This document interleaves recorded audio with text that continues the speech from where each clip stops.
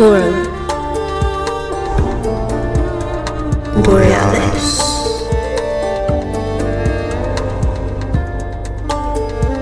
Paradigm Expansion. Greetings from the north, citizens of Earth. Welcome to Forum Borealis. Today we revisit a subject that ought to be known to you by now, and if it is, you will recognize these healthy words. You won't hold me. I'm leaving, and I don't care. I will not make any deals with you. I've resigned. I will not be pushed, filed, stamped, indexed, briefed, debriefed, or numbered. My life is my own. Yep, that's the prisoner, or rather number 6, or better yet, number 1. Or let's just say Patrick McGoohan, the main creator of this cult series, which is source for endless interpretations and lessons. Which explains why we're revisiting it today in Act 2 of the show we've called Who is Number 1. Last time we discussed this with Rick Davey of the Unmutual website, and that show contains no spoilers. But if you have not yet familiarized yourself with the series, you need to do so before listening today, as it is gonna be spoiler-rich. Our guest is Professor Fiona Moore, a Canadian academic, writer and critic based in London. She was a graduate of the University of Toronto and the University of Oxford, and received her doctorate from the latter in 2002 for a thesis on ethnic identity among German expatriate bankers in the City of London. She has conducted multiple international studies in business, culture, identity and management for several universities. Her research work has been described by Professor Roger Goodman at the University of Oxford as engaging head-on with the growing and increasingly complex literature on transnationalism and globalization and relating it constructively to key ideas in symbolic anthropology. Her research interests are anthropology and its applications in business studies, German, Korean and Taiwanese business cultures, international management, and demographics of multinational corporations. Dr. Moore has worked with Tesco, BMW, DG Bank and Oxford Analytica on various consultancy projects and is currently Chair of Business Anthropology at Royal Holloway in the University of London.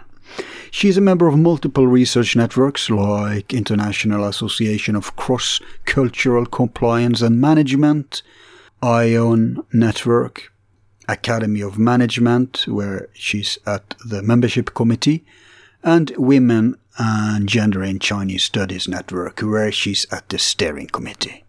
Fiona Moore is one of the original members of the Magic Bullet Productions writing team and the co-author of the 50 Things About column in Celestial Toy Room. She is not only published in many journals, but is also editor of the research journals Critical Perspectives on International Business, Cross-Cultural and Strategic Management, Global Networks, Journal of International Business Studies, and Wagnet Review. As a very prolific writer, she has written innumerable publications in the form of research studies, monographs and academic texts on the anthropology of business and organizations, magazine articles, blogging, criticism of and guidebooks to television series, poetry, stage plays, audio dramas, short fiction and novels.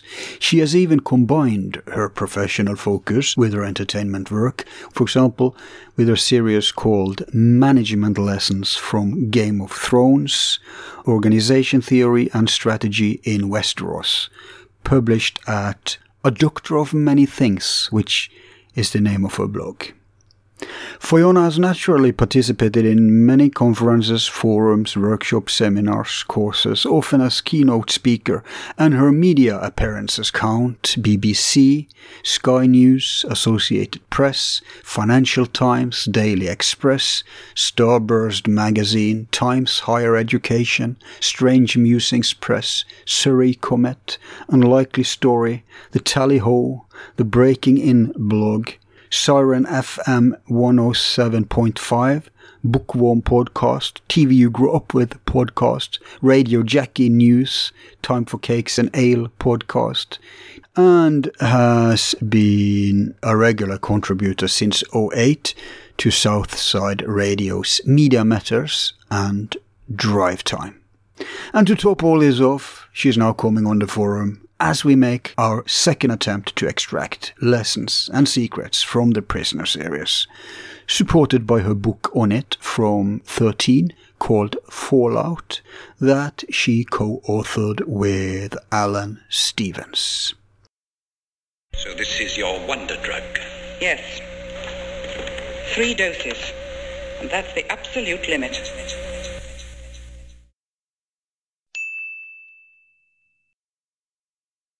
Welcome to Forum Borealis, Fiona. Thank you very much for having me, Al. It's great to be here. Great to have you. As I mentioned to you before we started, I had Rick on some months ago, and I believe he was the one who put us in touch. Yes, he was. Yeah. So I had this smashing show, and we covered the basics. Mm-hmm. And we kind of primed them for this show, because this is going to be the follow-up. Oh dear.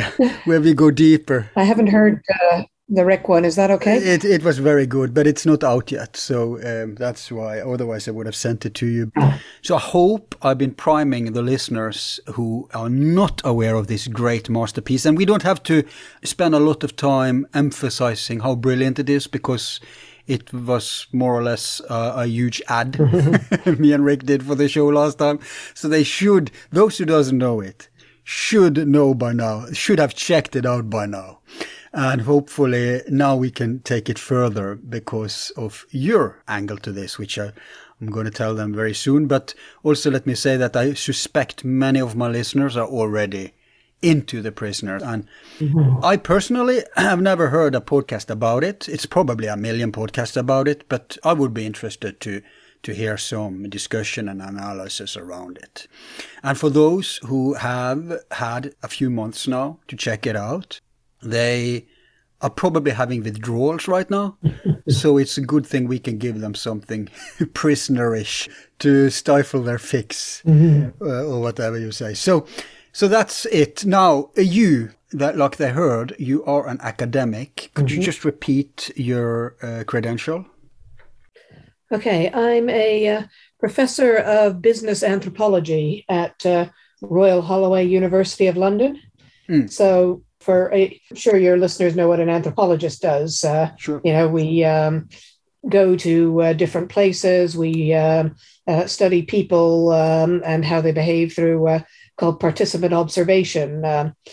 So traditionally, an anthropologist might go to a remote village and live with people and see what they do and understand their lives that way. Business anthropology is quite similar, except that we do it, with businesses and modern offices. So I'm less likely to be going to a remote village than I am to be working on a factory floor or conducting interviews with Taiwanese business people. Yeah, but it strikes me that you are actually super qualified, professionally even, not just personally. I mean, we are going to discuss a village after all, with its own culture, right? Yes, it is. It is certainly a village with its own culture. Yeah. But the natural starting point before we delve deep is to hear how you discovered this thing. It's always fun to hear people's stories. You know, like people say, where were you at 9/11, right? It's a kind of the same thing for me. How did you discover The Prisoner? Well, I first heard about The Prisoner when I was in secondary school, when I started getting involved with science fiction fandom. I didn't see it at the time. I did know that it was quite generally well regarded, that people thought it was a very good series and that people should see it. But, this was back in the days of analog television. So you could really only see it if you made an effort. Now, when I actually really count my introduction to The Prisoner was when I went away to not just to university, but to graduate school in Oxford in the UK. And when I was there, I met quite a lot of people who were interested in cult television and television history, and several of them were very, very into The Prisoner, and so they, provided the videotapes. That's how long ago it was, and for me to watch it. And I mean, what struck me most about it when I first watched it really was how pleasant the village seemed. That I'd known the premise that, it's a secret agent. He's resigned. He's trapped in this village where they're trying to find out why he resigned. It gets surreal and gets strange, but nobody told me how pleasant it was, how you could... you almost want to be there. Absolutely. The village seemed like such a nice place to be. And that was, to my mind, the most powerful thing about it, how the loss of freedom, as it were, is seductive, that you... can see how easy it would be to think, why don't I just give up, live an easy life? Why don't I just give up defending myself and do what everybody in the village wants me to do? Very, very good point. Yeah, and give in. And also just the beauty of all of it, the palette, the costumes, the scenery, the architecture. Yeah, the scenery, the countryside. Even when it would take diversions off into other places, like in Living in Harmony and Do Not Forsake Me, Oh My Darling. It's all very beautiful and glossy, and you just feel like you could sink into it and spend weeks there. Yeah, indeed. And all that is deliberate, of course. It kind of reminds me of Brave New World. Yes. But I made a point to Rick. I made a point out of the fact that, the dichotomy between Brave New World and 1984 is that I say 1984 is overt suppression. And Brave New World is more covert or the enticing thing. But the brilliance of The Prisoner... And I don't know how aware Patrick McGoohan was about this, but whether it was intended or not, it was the end result that he managed to create a place that had both those types of oppression simultaneously. Yeah. So that was pretty amazing. Now, I don't know what did you say, second school? I don't know what that means in secondary school. So how old were you? High school, when you're high school. 18 plus, sorry. That's at 13 plus, yeah. Teenager, late teens? Yeah. Early tweens, yeah. Well, that's a good time to discover it, I suppose. Yeah. And me too. I too had to rely on, I think it was VHS tapes. And the order I saw it in was horrible. Me and Rick has tried to sort out the order so they can get an optimal experience. Because my argument is, yes, you can watch it in almost any order. There are some key episodes, of course. But it's already so confusing by default. So why not help people as much of a timeline as possible? Because it's a non-linear story after all.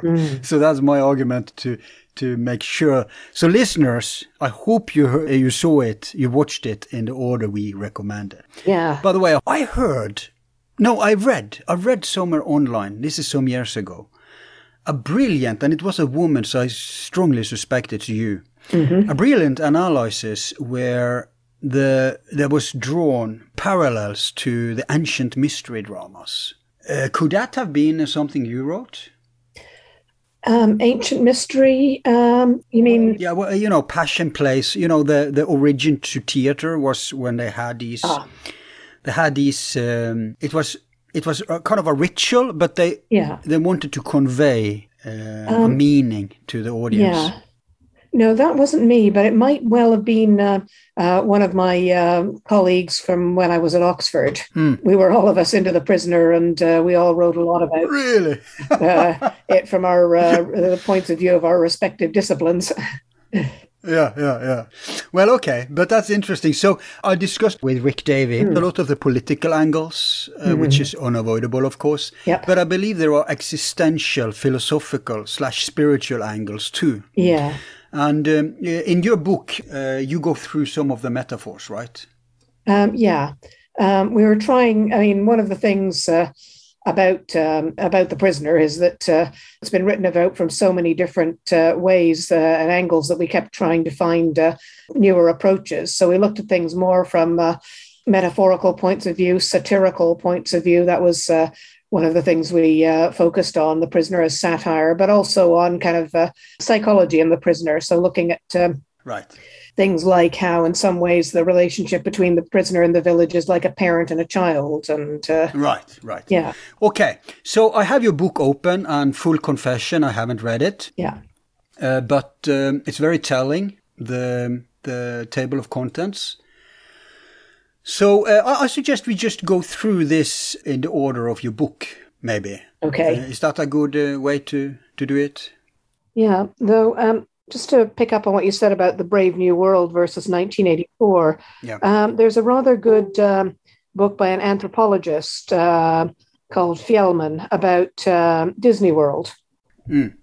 And, in it, it's interesting that you make that comparison, because he too talks about how there is this idea of dystopia as, so you can define dystopias in this way, the 1984 kind of overt suppression, and then there's the Brave New World version, which is more seductive. And his argument is really that theme parks are kind of like a Brave New World dystopia, that, we're encouraged to forget our troubles, but at the same time, we lose track of how we are being controlled by our environment.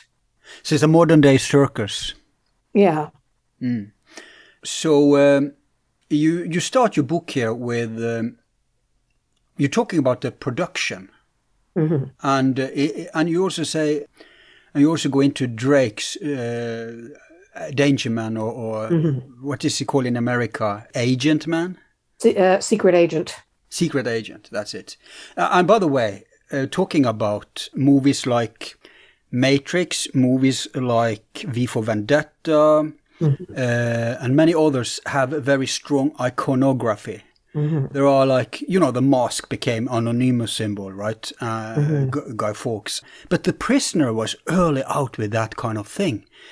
Like there was this, you can't mistake the symbolism, the identification. So you could, like if two insiders, they could flash the symbols and they would immediately know which subculture was referenced.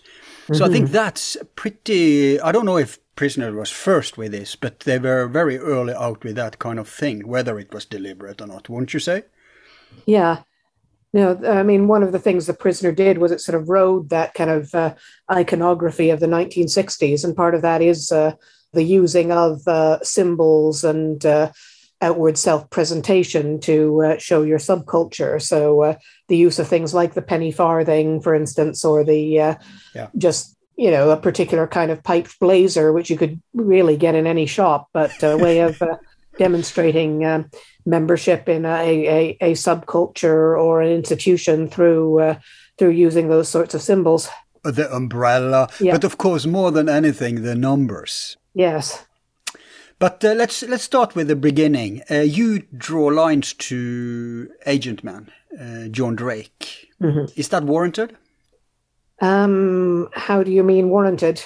Well, there is a controversy, of course, how much this can be associated with it. I kind of like the idea that it's Drake in his older years, retiring, trying to retire though.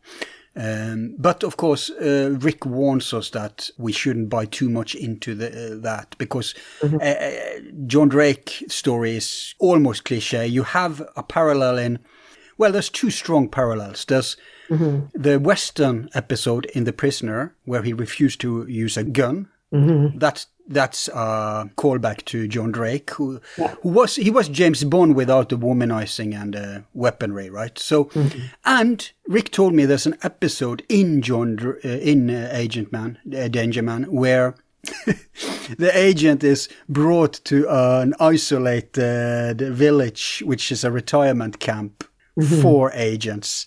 I mean, that's a huge parallel. Yeah. But I don't know your angle. Why do you start with talking about, you call it Drake's drum? Okay, well, we start by talking about Secret Agent. I mean, yeah, we do touch on the, is the prisoner Drake controversy, though we argue that, it's not that simple, really, but that there isn't really anything in the series to say, yes, he is. So draw your own conclusions. But we find it interesting.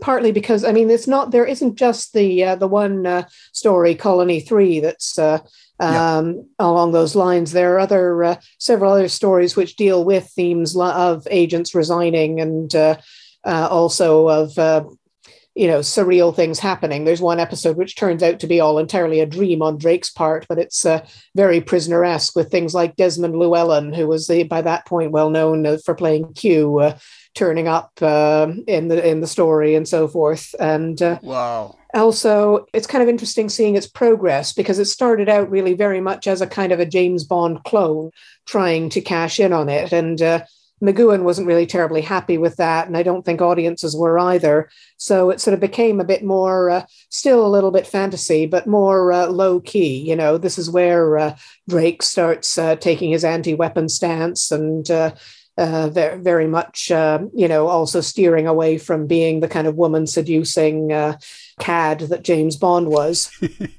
Yeah. But it also, I mean, in some ways, it shows the narrative roots of The Prisoner, because although Danger Man is more of a conventional spy series, this is kind of what The Prisoner is drawing on. So you've got things like Danger Man was very explicitly transnational. This is a time when people were starting to travel and also starting to be aware of colonialism and decolonialism. So a lot of episodes would, for instance, have The Prisoner going to India and working with Indian agents. Oh, you mean the Danger Man? Sorry, Danger Man, yes. We're working with Indian agents or African agents to solve a crime locally. And this is kind of reflected in the globalizing and multicultural nature of the village with which the whole world is the village, The Prisoner says. And he also says, I'd like to be the first man on the moon. Yeah, yeah. And also even things, if you see Danger Man or even a bit of Danger Man, it can be really useful to contextualize things like The Prisoner using a lot of stock footage backgrounds in the stories that are set outside the village, for instance. That seems sort of strange and even cheap to us now. But then if you watch spy series from the time and you realize that a lot of them also use, in fact, exactly the same filmed backgrounds to suggest foreign travel. And there was also an awful lot of casting overlap, which can sometimes lead to fun speculations. You can speculate that some character from The Prisoner, not just The Prisoner himself, but other characters within The Prisoner have analogs in Danger Man. And and even the American theme tune of the show said, they've given you a number and they've taken away your name, which seems, almost prescient in hindsight. Wow, I didn't know. I haven't heard that. What's that? Someone who said voiceover thing that Americans did? No, it's the American version had a cheerful kind of pop tune over the titles, which really wound up being a musical hit. And it's called, I won't sing it, but you can undoubtedly look it up on YouTube. It's called Secret Agent Man. Oh, yeah, I've heard that song. And the chorus goes, Secret Agent Man, Secret Agent Man. They've given you a number and they've taken away your name. Yeah, I've heard that song. Never Secret Agent Man, something like that. That's the one. Yeah, but I didn't. That was its theme. But I didn't notice the text there. So maybe it isn't too bad to start with watching Secret Agent Man and then face over to Prisoner. Sure. I would say, unless you're really into spy series, you don't need to watch all of it to understand The Prisoner. No. You can probably miss out the entire first season when, as I said, they were trying to be James Bond and not doing too well at it. Yeah. But watching a few series, and in particular, the final couple of their final season was just 2 feature-length stories, Koroshi and Shindashima, and they're in color, and they almost directly, in some ways, they can be seen as almost a lead into The Prisoner. And in fact, in some ITV regions in this country, in England, they were actually shown either during The Prisoner or just before The Prisoner. Huh. That's great. So, so you can get an idea of where McGoohan was starting from when the series began. So we could push it to around 20 episodes then. In a way, but yes. Are these the last episodes of the last season of Yeah, they are. Okay. They are still very much a straight spy story, but they're in color, unlike the rest of the series, which is in black and white. And they are, as I said, just the project that McGoohan finished directly beforehand, so you can kind of see where his mind was when he began The Prisoner. It's funny that it's almost like Patrick McGoohan wanted to escape from the straitjacket of John Drake. And that became also his theme in The Prisoner. Right? Wouldn't you say that's personal kind of angle for him? Yeah. Well, I mean, nobody really knows, of course, but it does seem psychologically like there was this aspect of it there that in making The Prisoner, McGoohan was kind of escaping from the spy series that were increasingly coming to define his career. So you start with Arrival, but I want to ask you about something you call it the music of the spheres, the history and meaning of Rover. Now, I made an observation to Rick. I said that, and I know that they intentionally or originally intended to have a robot, mobile robot or something. But when he saw the balloon, because the robot didn't work, and this is in the 60s, a weather balloon was the go-to excuse where in UFO cases. Nothing to see here, move on, it's a weather balloon. And that's so funny that he chose, and that was strong in people's consciousness back then. Today it's a cliche, so nobody associates it anymore.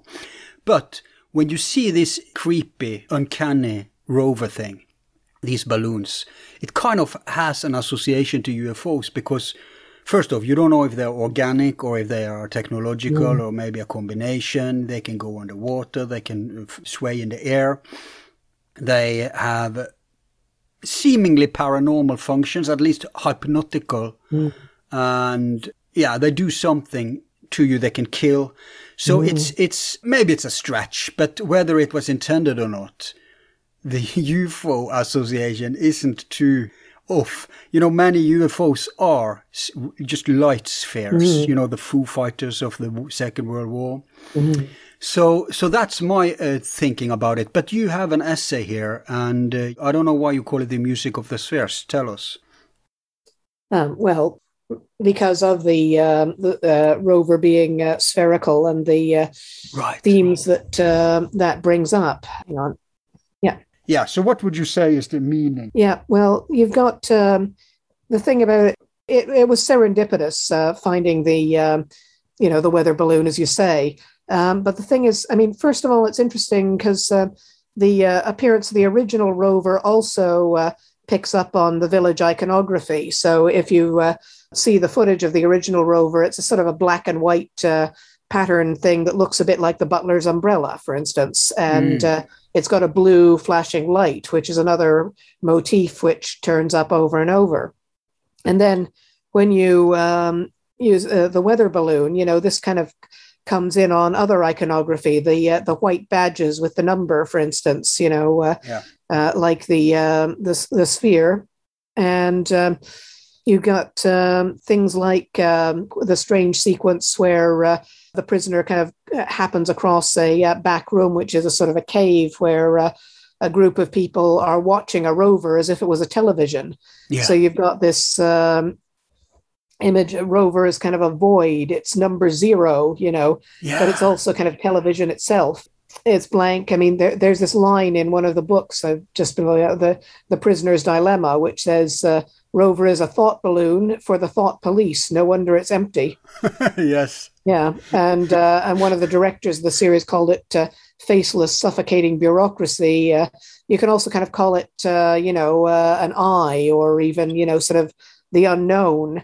And that kind of picks up on your UFO thing. I mean, the thing about UFOs is they are the unknown, unidentified flying objects. And also your classic UFO is a round, featureless flying disc. There's this idea, it's mysterious. We don't know what's inside it. We don't know where it's from. I mean, I'm also very fond of Twin Peaks, and for many of the same reasons as The Prisoner. But one of the things that UFOs are a big thing in Twin Peaks as well, for the unknownness of it throughout the series. Although some of the characters are investigating UFOs, it's not clear whether these UFOs are of alien origin or human origin, or whether they're actually something spiritual. Which is exactly the debate still going on today. Yes. But you mentioned I. That leads me to another association to popular culture in conspiracy theories, because you have the notion of Illuminati, right? And they are often associated to this eye in the pyramid, which I believe may origin from the Eye of Ra, which actually was a good symbol, but somehow turned into an oppression symbol. And you also have another parallel to that. You have the masked elite. I mean, we are going to do spoilers today. We can't avoid it, but we're going to try to... the series has been out for nearly 50 years. I think it's time. Yes, so we're allowed, but we can try to keep it somewhat tidy nonetheless. And the same goes for your book. We're not going to exhaust everything in it, just some ideas. But I'm thinking these masked elite kind of thing is also like an Illuminati reference. I'm not saying like he hinted to that specific notion. I don't believe that was a very prevalent hypothesis at the day, but it's just a general iconography of it. It's that we're always watching, Big Brother's watching, and we're masked. In psychology, masks are a symbol of the persona. And if there's a strong red thread throughout this series, it is the individuality versus the oppressive aspect of the collective, if you like. Yeah. It is interesting. And again, not to spoiler things too much, but the symbolism of the masks in The Prisoner, though, towards the end is these masked and hooded figures is quite interesting, in that the individual then emerges from under the masks and hoods. And through as things spiral into chaos, the masks and hoods are torn away and the individual emerges, but the individual is also chaotic, Yeah. The individual is mad and quite possibly destroys his environment. Yeah. So in some ways, there's also this element of the individual versus society, that society can sometimes seem oppressive, but society is also necessary for all of us to survive as a community. If we haven't, if we don't have these strange masked figures, then then possibly the village blows up. And is this a good thing? It depends on what since the village represents kind of the oppressive side of community, the insistence on conformity, then yes. So I think the Prisoner is in some ways a cry for, the individual to assert themselves, against the community if necessary, but to kind of recognize when the community has gone too far, and when the individual's voice needs to be heard, but at the same time recognizing that the individual unfettered is also, you pull the mask off and it's a monkey, you pull the other mask off and it's a madman. So there are dangers in unfettered individualism as much as there are in oppressive communitarianism. Especially when those individuals, those egos are running the show. When it's not democracy, when it's not collective decisions to the best of mankind, but someone is behind. It's the classical, what you say, the Americans say, the man behind the curtain, right? Yeah. So, and you mentioned the monkey. It just struck me that, they're playing a lot with timeline. They're playing a lot with... non-linear time, and I think when everything explodes into a psychedelic orgasm at the end, I get a reference to, like, suddenly we see a monkey when he pulls the mask off. He is unmasked. Yeah, I'm thinking, in a way, they're going back to the origins of mankind, in a Darwinian sense. And then, of course, it ends up with almost a Gnostic. I won't reveal that. That's the big reveal in the series, but it's like a Gnostic approach suddenly, like know thyself, if you know what I mean. Over the Delphi oracle at the temple there, the whole saying isn't just know thyself. It's a man, know thyself, and you shall know the gods and cosmos.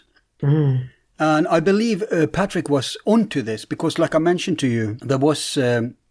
I thought that was you, but there was this academic woman who wrote parallels to ancient mystery dramas, and they were big on that kind of. And I believe she also claimed that he had admitted in an interview or something somewhere that, he was inspired by ancient mystery dramas. If this is correct, it just adds a new superb layer to the whole thing.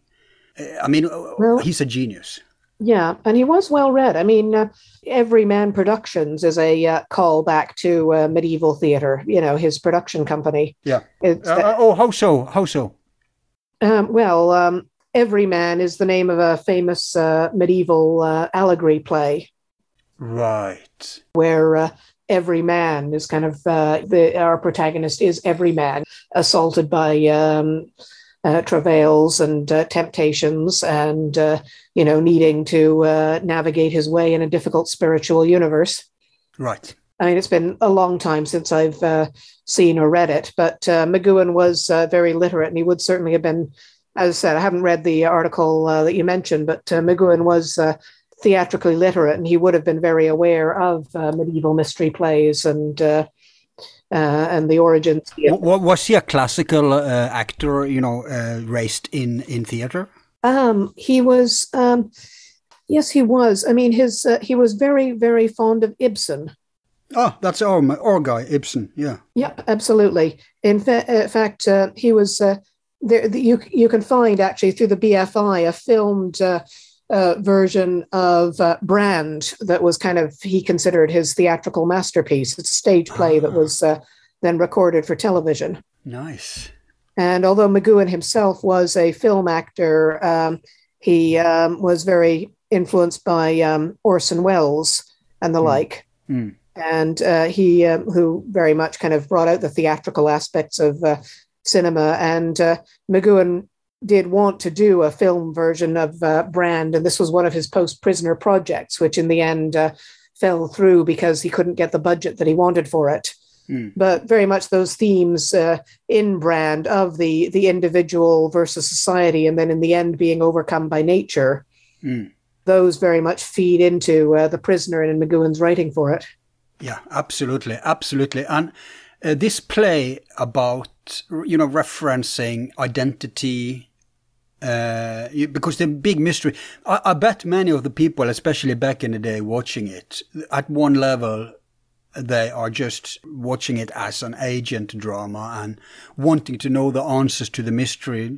But Patrick nudges us into a deeper layer by doing all the surrealism. He's saying what you really are wondering about isn't these superficial things, because I've given you a lot of answers to them in the series, which isn't satisfying at all. We don't believe it because they are. Even if he would say the real answer, like at one episode, I believe he says, "No, I just wanted peace of mind." Nobody accepts that, not even number 2. And, no. And to go deeper then. So he wants us to inquire deeper. And the deepest, there's this cliche in philosophy, right? Who am I? Where am I going? Etc. That's where he wants us. And you see that in the, who is number 1 in English? If you write it, it is who is no.1. Who is no one. And that is, you mentioned 0. That is kind of also one of the valid interpretations, because it's not as simple as he was the guy all along. I believe it's highly symbolic when he depicts himself in the role of the guy, the man. And he could be anyone. He could be you, he could be me. Put an ego in that position, and he won't master that. Power corrupts, absolute power corrupts absolutely. So who is no one? Yeah. Maybe we can't blame a single individual. There's so many takeaways from this play of words. It's the same kind of play, and I'm convinced it's deliberate. In the beginning of every episode, he says, Who is number one? Yeah, he says, who is number one? And then they reply, you are number 6. But if you listen to the last time they say that, the last episode they say that, for once they say it, if it was written with a comma after you are, comma, number 6. So that's the first time we hear they say, you are number 6. You know what I mean? Instead of saying you are number 6. Yeah. This has to be deliberate. Oh, yes. Don't you think? Yes. No, that's sort of playing with words and imagery is deliberate. It's who is no one, as you said, also who is no I. If you write one in some ways, it can look like an I. So right. One is I, one is ego, and possibly no one is the denial of ego. Brilliant. So, there's so many directions in which you can be taken. One of the writers of one of the subsequent books on the series pointed out that, the saying, he says, I am not a number, but he pointed out that in mathematics, I is an irrational number. So I is a number, but it's an irrational one. So That's an extra pun. I'm not even sure if McGoohan was aware of it, but I think he'd be delighted if somebody pointed it out to him. Yeah, that's brilliant.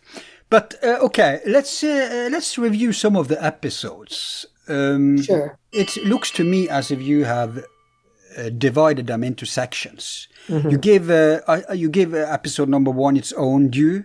Then and when you say episode 2, 3, and 4, 5, 6, and 7, etc., you're going by the production order, or which kind of order? Let me. Or maybe it's a thematic order. Yeah, I think I'm.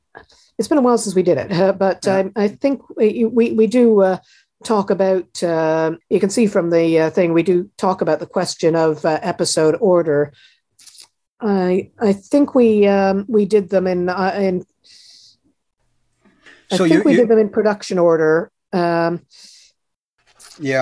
So with the recognition that this may not necessarily be the best order in which to view them or the most desirable, depending on what you want to get out of the series. Yeah.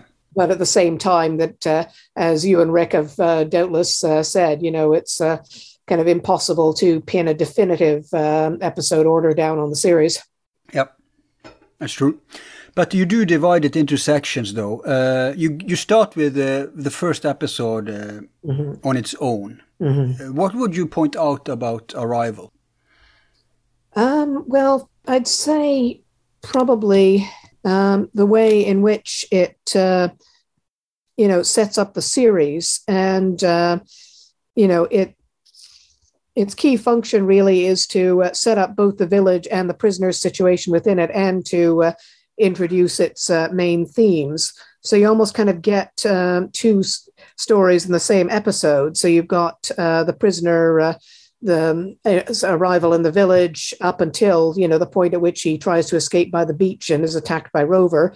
And then finally, there's this other subplot about Nine and Cobb, who don't appear in the first story, but you've also got this idea that, it sort of says, setting things up, that the prisoner is going to be continually drawn into escape plans and betrayals, that he's going to be drawn to people who seem to be in distress, mostly women, and yet things aren't quite what they are, what they seem. It's also the way in which the show sets up the way in which the village is this surreal space. Like we see this map of the village, which is just this tiny borders, and yet is also using the word freedom, free sea, is a pond. But so there's this idea that, You can call a pond a sea, and yet you can also declare it as free. So, what does it mean when people say something is free?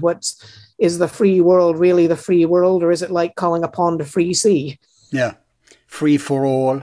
Yeah. Free is also a theme going through the whole thing. Yeah. And what is freedom? Definition of freedom. Does it mean freedom to do what you want? Does it mean, is it a kind of an ersatz freedom? In the episode Free for All, about the election. Yeah. The whole point is really about, the election is a sham and it's corrupt, and its purpose is to draw the prisoner into the village's power structures. He was so early out. And yet it works. Yeah, he was so early out. Yeah. I mean, back then, if you suggested that there could be sham in elections in Western democracy, it would be unheard of. Yeah. But he just came out and pointed to the theater of it. Yeah. But there's Again, also one thing I think that... Yeah, go on. Well, The Prisoner is timeless. I think one of the things that sort of gets lost on modern audiences is that, at the time, during the Cold War, it was really heretical to be challenging the idea that the free world, to say that the free world isn't free, to say that maybe the free world has more in common with totalitarian states than it would care to admit. That was just really subversive. Yeah. I mean, one of the lines we hear in every episode in the beginning is, whose side are you on? Yeah. And that's a big theme too, just like the identity thing and the freedom thing, because like I said to Rick, we don't know, first of all, we don't know which side he is on. We don't know which side has caught him. And also, he has the audacity to suggest that it even doesn't matter because both sides are the same. One side is 1984, the other side is Brave New World, maybe. But you see the same in this question of the prisoner, because I protested when Rick called him number 6. I said, he's not really number 6. He always denies being number 6. He granted me that point, and he suggested we call him the prisoner. But then I saw his prisoner, and I raised him with, look, there's an argument to be made that he's the only free man there. Everyone else are prisoners, including the wardens. Yes. Because he can't even see. In one episode, he makes a point out of, I want to know who are the prisoners and who are the wards, right? Yeah. And I have a system to find out. But it's all blurring throughout every episode. Yeah. So, in a way, he's the only free man. And that questions, what is freedom?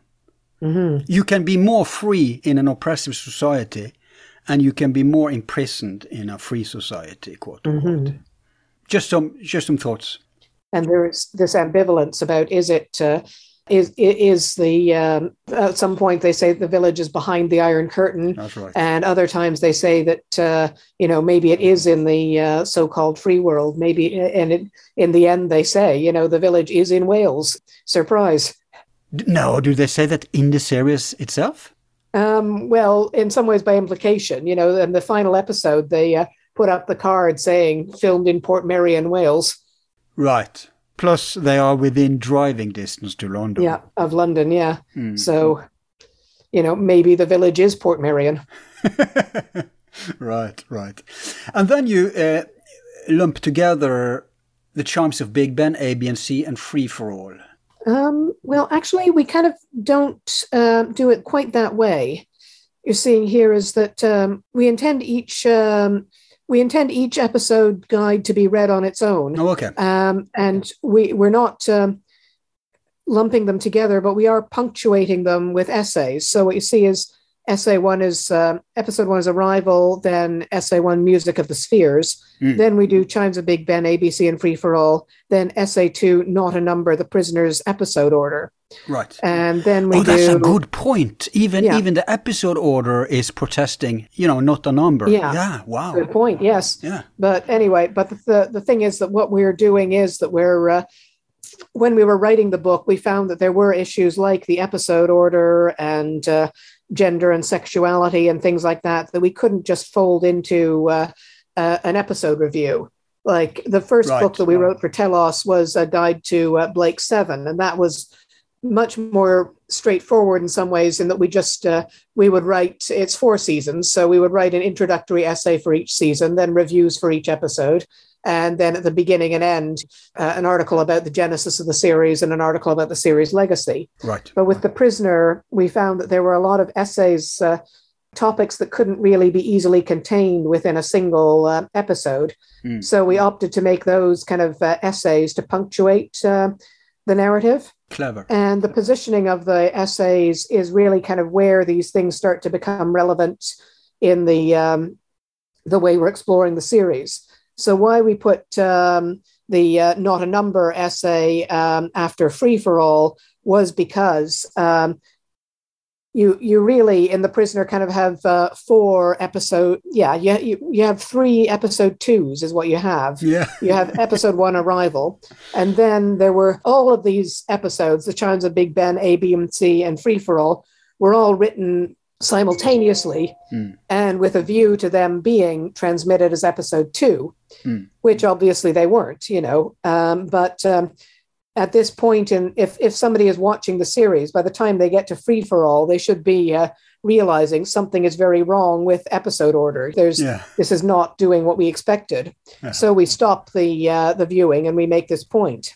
Yeah. And then after Dance of the Dead is really very much a story which deals with gender and sexuality. By this point, we've had more than one gay or possibly gay character in the series, but the Dance of the Dead actually sets up. Could you remind me who the gay guy was? Well, in I think it's number 12 in A, B, and C, Peter Bowles' character is in the dream sequences. It's kind of played and could be read as if he were a gay man coming out and speaking to his lover who has decided not to. And I forgot. I think it's the General. Yeah, it's the General. Number 12 is also coded as gay. Ah. Yeah, because back then gay was wasn't it even illegal in Britain back then? Well, it was legalized in the 60s, and debates about legalization date back to 1957, but it was certainly still, it was considered very suspect. Yeah, a stigma. Yeah, it's true that he foresaw globalism before globalism. There's a Hindu suddenly popping up, like nothing, just no, I'm a regular citizen. Yeah. But anyway, at that point, it's in, I've got the character name wrong, but it is, no, it is number 12. Yeah, it's number 12, played by John Castle in The General. So. Yeah, I forgot the character. So at that point, we pause and we talk about the series.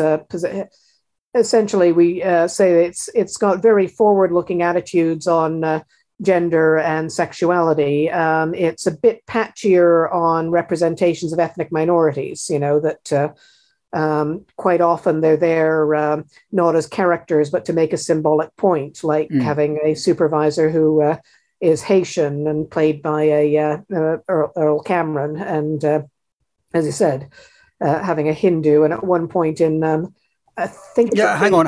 I have to make a point here because this was before in some countries it's a rule, in other countries it's an unwritten rule that you have to cast minorities to qualify for some kind of social expectation. But that wasn't valid back then. It could be entirely British people all around, but he deliberately put in. He even put in German, so you like Nazi association. So he was deliberately pointing out that this, you can't be sure which side this is, and it's global. Yes, and casting a Czech actor in a story about about an assassination attempt, for instance. Yeah. And it's worth remembering that, but. Colorblind casting was very, very much in the future. I mean, it's also increasingly an industry standard that, casting directors these days will say, kind of let's look at the, unless there's an obvious reason within the story to make a character a particular ethnicity, let's cast all ethnicities, look at... Yeah. So, for instance, when we also did books on Battlestar Galactica, and when they... made new Battlestar Galactica, where for the character of President Roslin, who was eventually played by, and of course, Mary McDonnell. Yeah, They also considered Alfre Woodward a very good Black American actress for the role. And I think she would have been quite splendid in it. Yeah, but back then that standard wasn't set, so no, it wasn't as common a thing. Yeah, so he no doubt this was deliberate, and foreseeing globalism during the Cold War. That's pretty good. That's pretty clever. There is, one of the episode's orders we discussed, me and Rick. We kind of saw we tried to take heed for internal references and the dramaturgy, how it's unfolding, and he becomes, he's pretty desperate in the beginning. Then he calms down, he gets a survey of what's what, and then he starts to play the game and tries to control them. But you can see a similar attitude when you watch these episodes in what we believe are the optimal order. You can see a similar attitude from the wardens that they too become increasingly desperate, and there's a kind of a shift. First they try basic interrogation, basic tricks, basic agent man stuff, right? And then they start to get meta with screwing with his mind, chemicals, hallucinogens, hypnosis, all these Black American projects, what are they called? The mind control things. Yeah, the CIA mind control experiments, yeah. Yeah, I forgot the code names, but they're famous. And this was before this was officially revealed and admitted. So he was very early on. He's such an innovator and original in so many aspects. And then if you grant that they are screwing with his mind in so many ways, including the futuristic technology of body switching and hacking the dreams, then no wonder stuff is getting more and more psychedelic as the series progresses. And again, I'm talking now when you when you really take heed of the internal references and you get the optimal, because I believe there is a chronology to be made, not for every episode, but for most. Yeah. And when you review it like that, then you see that the journey to the surrealism is kind of warranted by what he goes through. At some point, maybe, and that is also an angular interpretation of the end episodes, that maybe they screwed him so much that there's no telling anymore what's real and not real. The dreams, I mean, in the beginning, when they hack the dream, it's pretty obvious. Although even there, it's starting to conflate, because, in the end, he walks in to number 2's office, right? And they are looking at the door as if he's actually coming. But later, when he has, for example, where he battles this girl in the cliche agent kind of thing. One of the girl who was Death, yes. That's it. Death. That's it's like a dream, and death, like falling asleep, is the little death, right? And so at this point, he may be dead, it may be limbo, he may be just screwed, we don't know. So there's even hyper-rational, logical people can kind of make an out to all awareness by what he goes through. Because, like I say, and this is the gist of my point here, is that they kind of lump together different kinds of intervention to break the individual, which gets increasingly worse. Yes. Comment? No, I agree. I mean, first of all, that the series really does play with the whole question of, who are the prisoners and who are the wardens. The people oppressing him are themselves oppressed by their own systems. And he frequently turns the tables on them and plays them.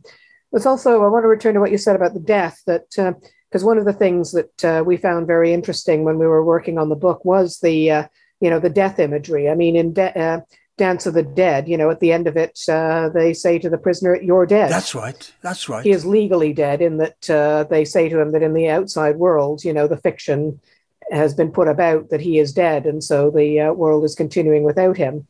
But, a lot of it sometimes seems as if he really is dead within the village, and the village is a kind of a purgatory afterlife. Yeah. So that can tie in also with your point about the mystery plays, their sort of explorations of heaven and hell, and, souls being tested. This a kind of a strange, surreal place where you are tested and either found wanting or else found able to pass on into, well, who knows what, nirvana, reincarnation, perhaps. I mean, the end of the series could be taken as a kind of a reincarnation in that he goes back to London and drives his car. Yeah, and notwithstanding that every episode is kind of a reincarnation too. Yes, it because is. it always back to scratch. Yeah. Groundhog Day.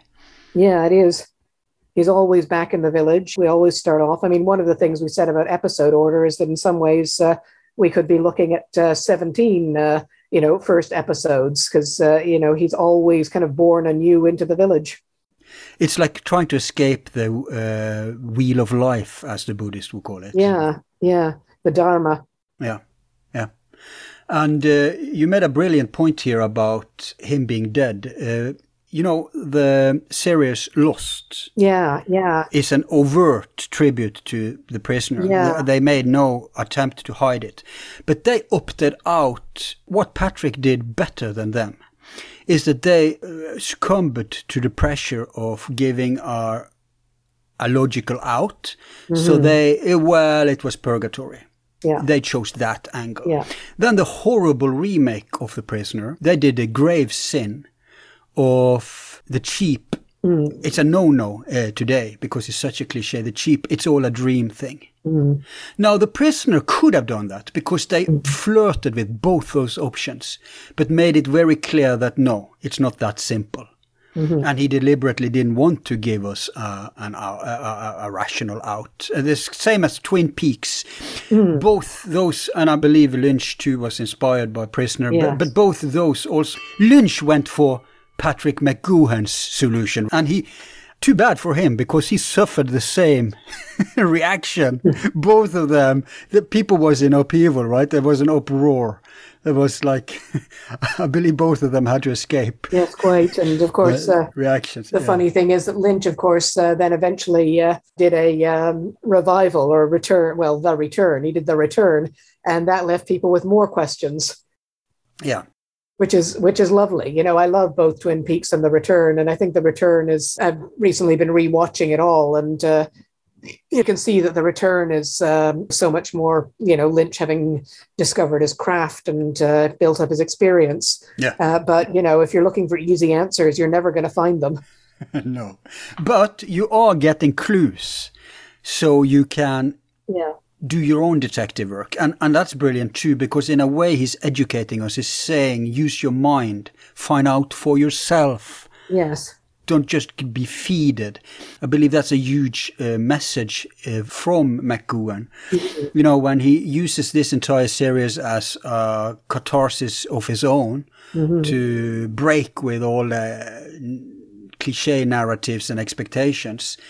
He does what the ancient plays want us to do. They want to educate us. They want to teach us. They want to raise us more than anything. They want to make us better, more clever at the end of it. Yeah. And I believe this is his contribution to that process. It's not to screw with us. It's not being deliberately, it's not mystique for mystique's own sake. It's mystique as a tool, don't you think? Yeah, I agree with you. It's encouraging people to think for themselves and to draw their own interpretations and not to look even to the maker of the series for answers. Yeah, he even denied giving any answers. Yeah.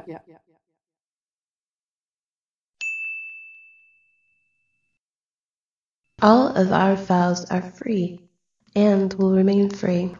If you like the show, you can show support by donating $1 to help with expenses.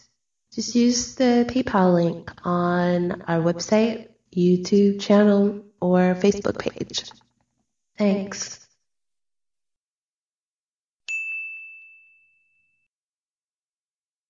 And I'll say, if I can go back to one thing you said before, you mentioned that a lot of people at the time were probably watching it as a spy series. Well, this is one of the interesting things about The Prisoner's reception at the time compared to subsequently. I mean, it's now got this status very much as a classic, but at the time, people were just quite upset or angered or turned off by the end, especially by the ending of the series, because they were thinking of it as a spy series, one with maybe some slightly strange elements, but that, eventually, like all spy series, this was going to be explained and there was going to be some kind of resolution. And when there wasn't, people were very upset. Mm. And I think, though, how upset is kind of exaggerated, but still, you've in the same way as Twin Peaks itself was also at the time, it was very much marketed as a slightly quirky mystery story with soap opera elements, and you can part of why it went down was so divisive at the time, was because people were tuning in expecting a sort of a mystery soap, and instead suddenly finding themselves confronted with owls that weren't what they seem, and disappearing Air Force officers, and all sorts of things that they hadn't signed up for. Yeah, there can be no doubt that Twin Peaks is the American The Prisoner. Mm-hmm. Yeah, it is.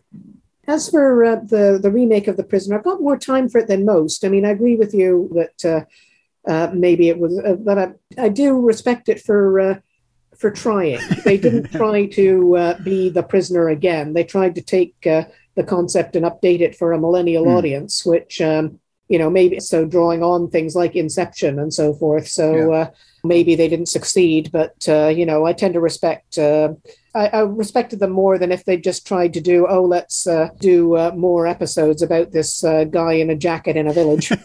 Yeah. Well, I guess. I mean, in the beginning, I understood Patrick McGoohan was involved, but then he protested and went away. I believe if he would have done a remake or the movie version, even if it would never, because when you reach a certain cult status, it's going to be suicide trying to. I mean, look at the very popular Seinfeld, right? Yeah. They did a brilliant thing because they all wanted to come back and do something, a callback.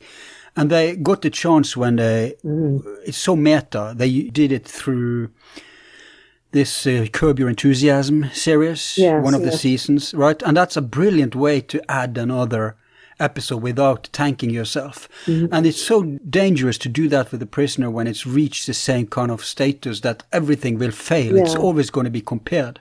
So I believe, you needed to renew it or to take it further in order to avoid, just a remake won't work no matter what. But still, I think it should have Patrick's hand on it too.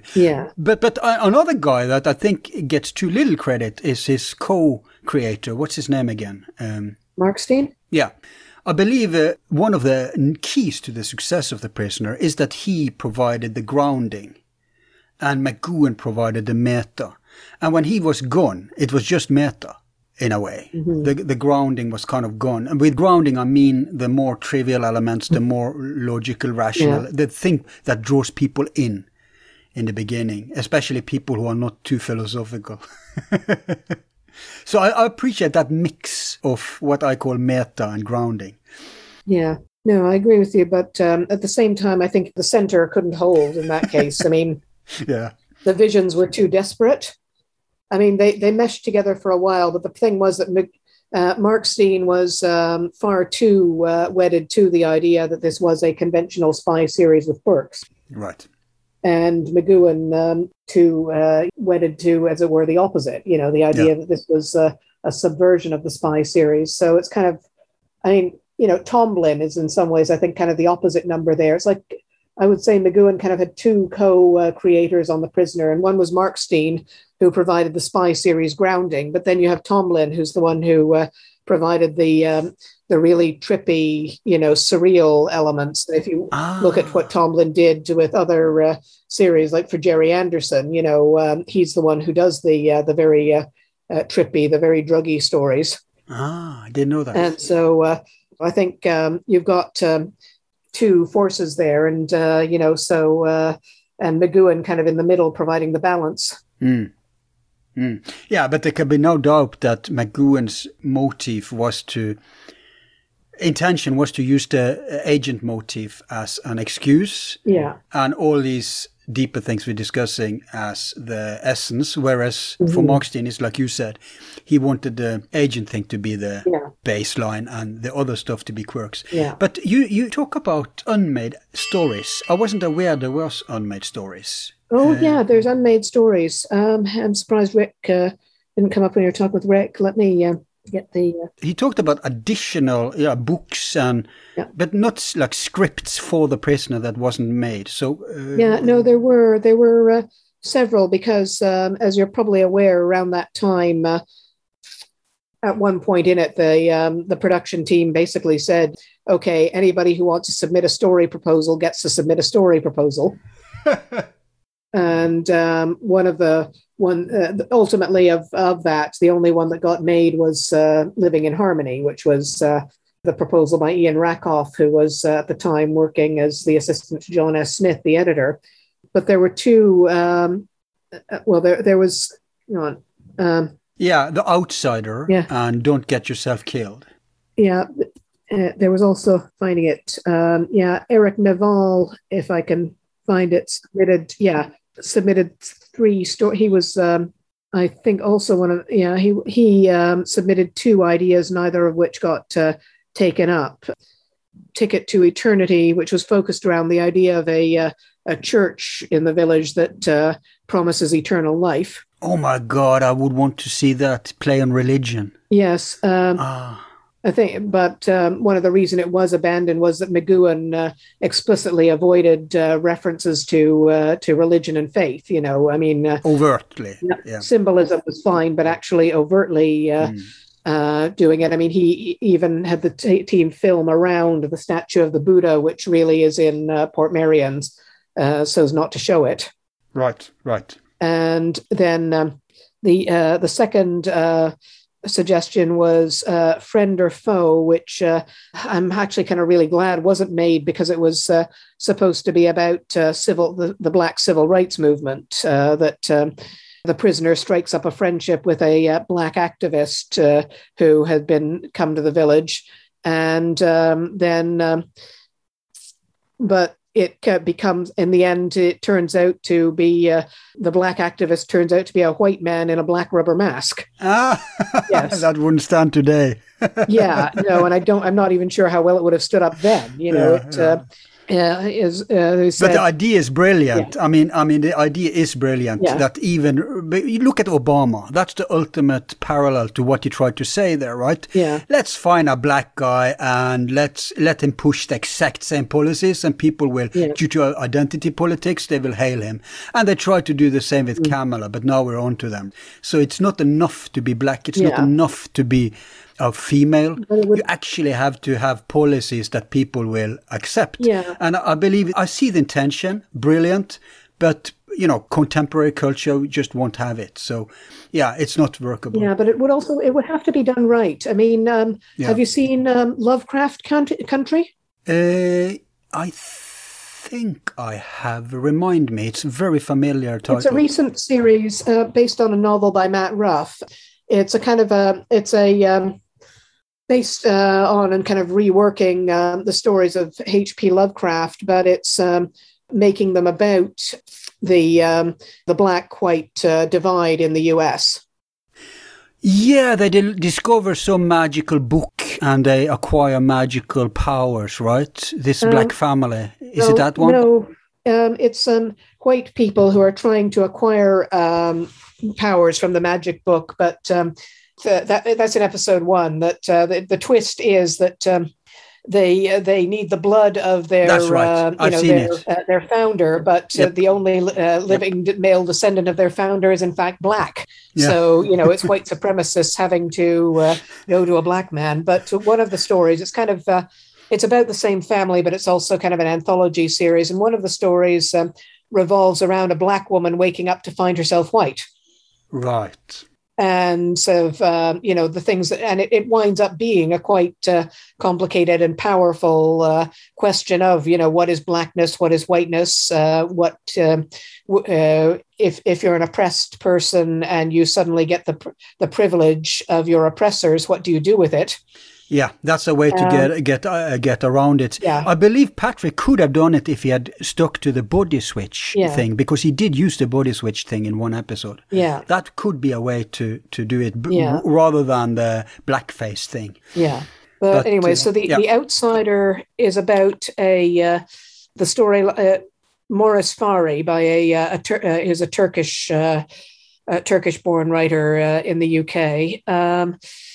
It's kind of a more conventional action-adventure thing. He finds a plane crashes near the village, and so the prisoner meets the pilot and fakes the pilot's death, and to put the village authorities off the scent, and so keeps the pilot prisoner in a cave near the village. So, oh my God, I want to see that episode. Yeah, that sounds like it would be a good fit in the early episodes. Yeah, it was kind of a lot more, as I said. Yeah, it was a lot more like a Second World War drama. You know, soldier crashes behind enemy lines and uncertain whether his rescuer is a resistance member or a Nazi who is stringing him along. Right. And in the end, the pilot and the prisoner are rescued by a search and rescue helicopter. But, when the prisoner wakes, of course, he's back in the village. Yeah. So, and I used that cave thing in another angle. There was someone, sailor or something. There was someone in a cave that he helped. Yeah, the cave comes up over and over as in The Prisoner, as kind of a symbol. Yeah. Call back to Plato, right? Plato, yes, or symbolizing the unconscious. I think there's a reason why caves feature so strongly in Fallout. It's also kind of a bit sexist, this story, as it works out, and so quote from my book here. You mean The Outsider, the unmade? Yeah, The Outsider, yes. Okay. The village's story's revelations about the Palace of Fun, which seems, among other things, to be running a kind of Stepford escort service whereby mentally conditioned young women see to the fun of men. In case the sexual implications of the ideas are not clear, we have open references in the script, with number 2 remarking that numbers 55 and 83 are there to attend to our pleasure. And the pilot, I wish they have done that, because it would be more realistic, because that's how life is. Yeah. But again, it's very risky. It would depend on how it was handled. But again, this is also something that McGoohan was really not keen on exploring. He very much was against the sexual exploitation of women in spy series, so he moved away from that a lot. Yeah. So the other unmade story is for which we have a script, is Don't Get Yourself Killed, by Gerald Kelsey, where the villagers are taking re-educational lectures through audio phones, and the prisoners, of course, refusing to participate. Yeah. And the prisoner then encounters an escape committee who are trying schemes to flee the village, and he is skeptical of their activities because their plans are being easily thwarted by the villagers. Sounds like all these ideas have made themselves into other episodes. Yeah, I mean, I think this is really what's going on here, that there's, this is a little bit... it seems to have been early in the commissioning process, and it's the author said that it looks as if they took some of those ideas and used them. Because the author said that the McGoohan didn't like it because the action was shared among too many other characters, but large cast stories aren't unknown, so it's probably more likely that there's kind of two stories going on between the escape committee and the re-education system, and they don't really come together in the story. So it's kind of more the lack of integration between its ideas. Right, but remember they had this brilliant new way to learn. Yeah, and the general with speed learn. Yeah, and you also had what did they call it? The jammers. Yeah. So there were definite ideas that were coming in there, but again, it's also like a lot of the prisoner draws on stories of resistance in the Second World War. Yeah. In this case, it's an obvious riff. The escape committee is an obvious riff on, the Great Escape and the way in which prisoners in Colditz and other camps, would set up committees in order to collectively figure out how to escape. Yeah, yeah. Yeah, and the Nazi references are interesting for our audience. A hint to them, to my listeners, is the Bormann Brotherhood. So there you go. Even bake that in. Wow. But look, if any person listening are involved in filmmaking, I suggest this.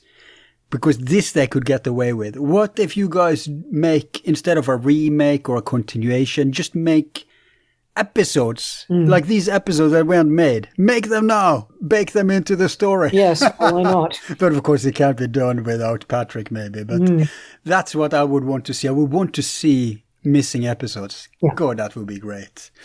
Okay, let's move on. So, Out of the Village, the influence of The Prisoner on later popular culture. Yeah. I tried to squeeze Rick he provided a lot of obscure information, fun facts, factoids, but this is another thing he didn't touch too much, although I'm aware of many, many references, but because people who hasn't watched Prisoner won't recognize it. Could you help us point out some of this?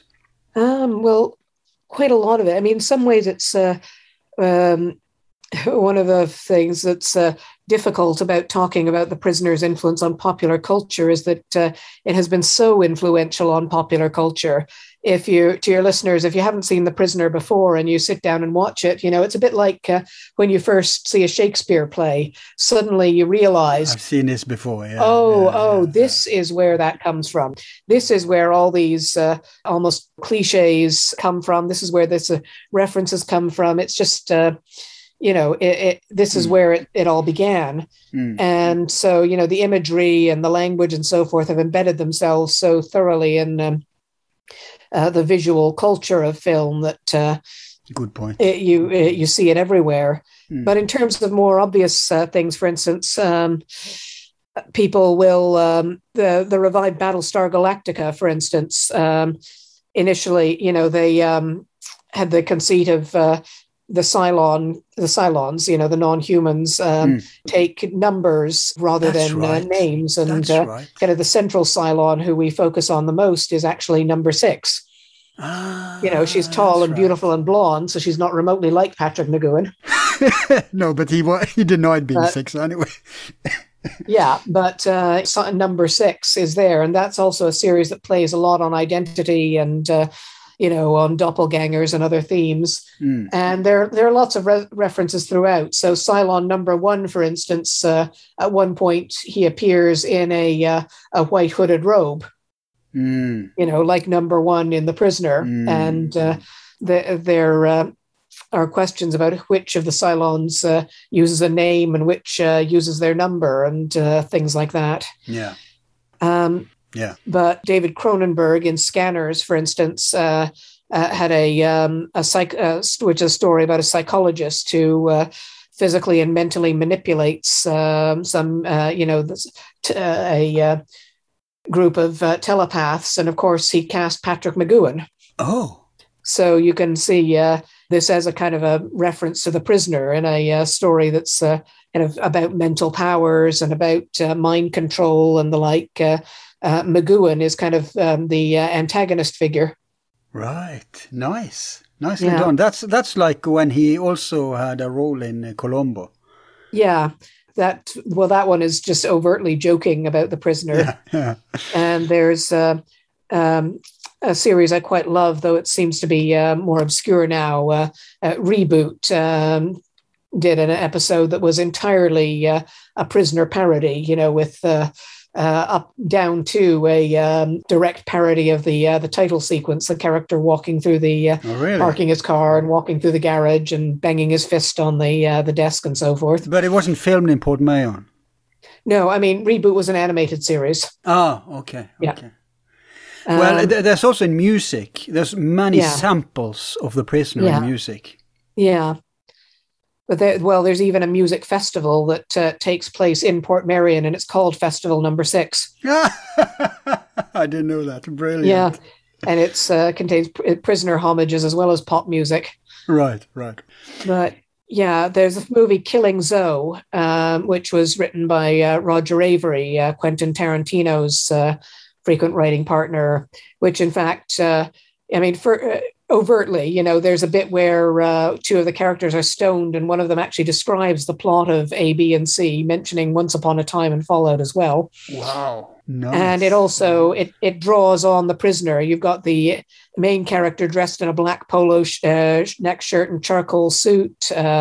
He wears a mask to rob a bank, and everything is in bright primary colors. And there's sort of a druggy nightclub sequences. And, he was not hiding the fact that he was influenced by the prisoner there. No, Eyes Wide Shut did the same as The Prisoner. They depicted the elite masked. Yeah. And that's funny because if you look at us now, we are it's the opposite masking symbolism than you see in V for Vendetta or in reality when it comes to COVID. We are the unwashed masses. We are the anonymous. But Eyes Wide Shut and The Prisoner also say that, well, but they are also masked. They are also anonymous. Yeah. And it's the same symbolism with the rover, the grey faceless bureaucracy. Yeah. And this is a good lead into a question that not many have dealt with that I've noticed. I mean, within the cult phenomenon, of course, but in general, everybody says who is number one. But you have an essay called Who is Number Two? Yeah. And I think that's interesting to explore a little. Yeah, that's, that isn't one of our essays. That's actually about one of the books. Oh, okay. Yeah, the one on page 199. I mean, that we have essay 5 is Who is Number One. And that's where we explore the whole imagery of one and I and so forth. But if we discuss number two then, whether it doesn't have to follow your book here. Yeah, Who is Number Two is one of the spin-off books that came out contemporaneously. Okay. But number two is really a very interesting figure, the constantly changing. And in some ways, this is one of the surreal parts of the series, but also one that's... it's like with Doctor Who, for instance, people say, well, you have the same character. It's always the same character, but it's interpreted differently. And you could, you could take a script that was written for one Doctor Who and to give it to another of the actors who played the Doctor and have them have a very different but equally valid interpretation. And so I think what's really interesting with number two is that arguably it's always the same character. It's always the, the leader of the village, the voice of authority, but, they can be young, they can be old, they can be male, they can be female. That's right. They can be... yeah, because in classical narration, the antagonist is a fixed person.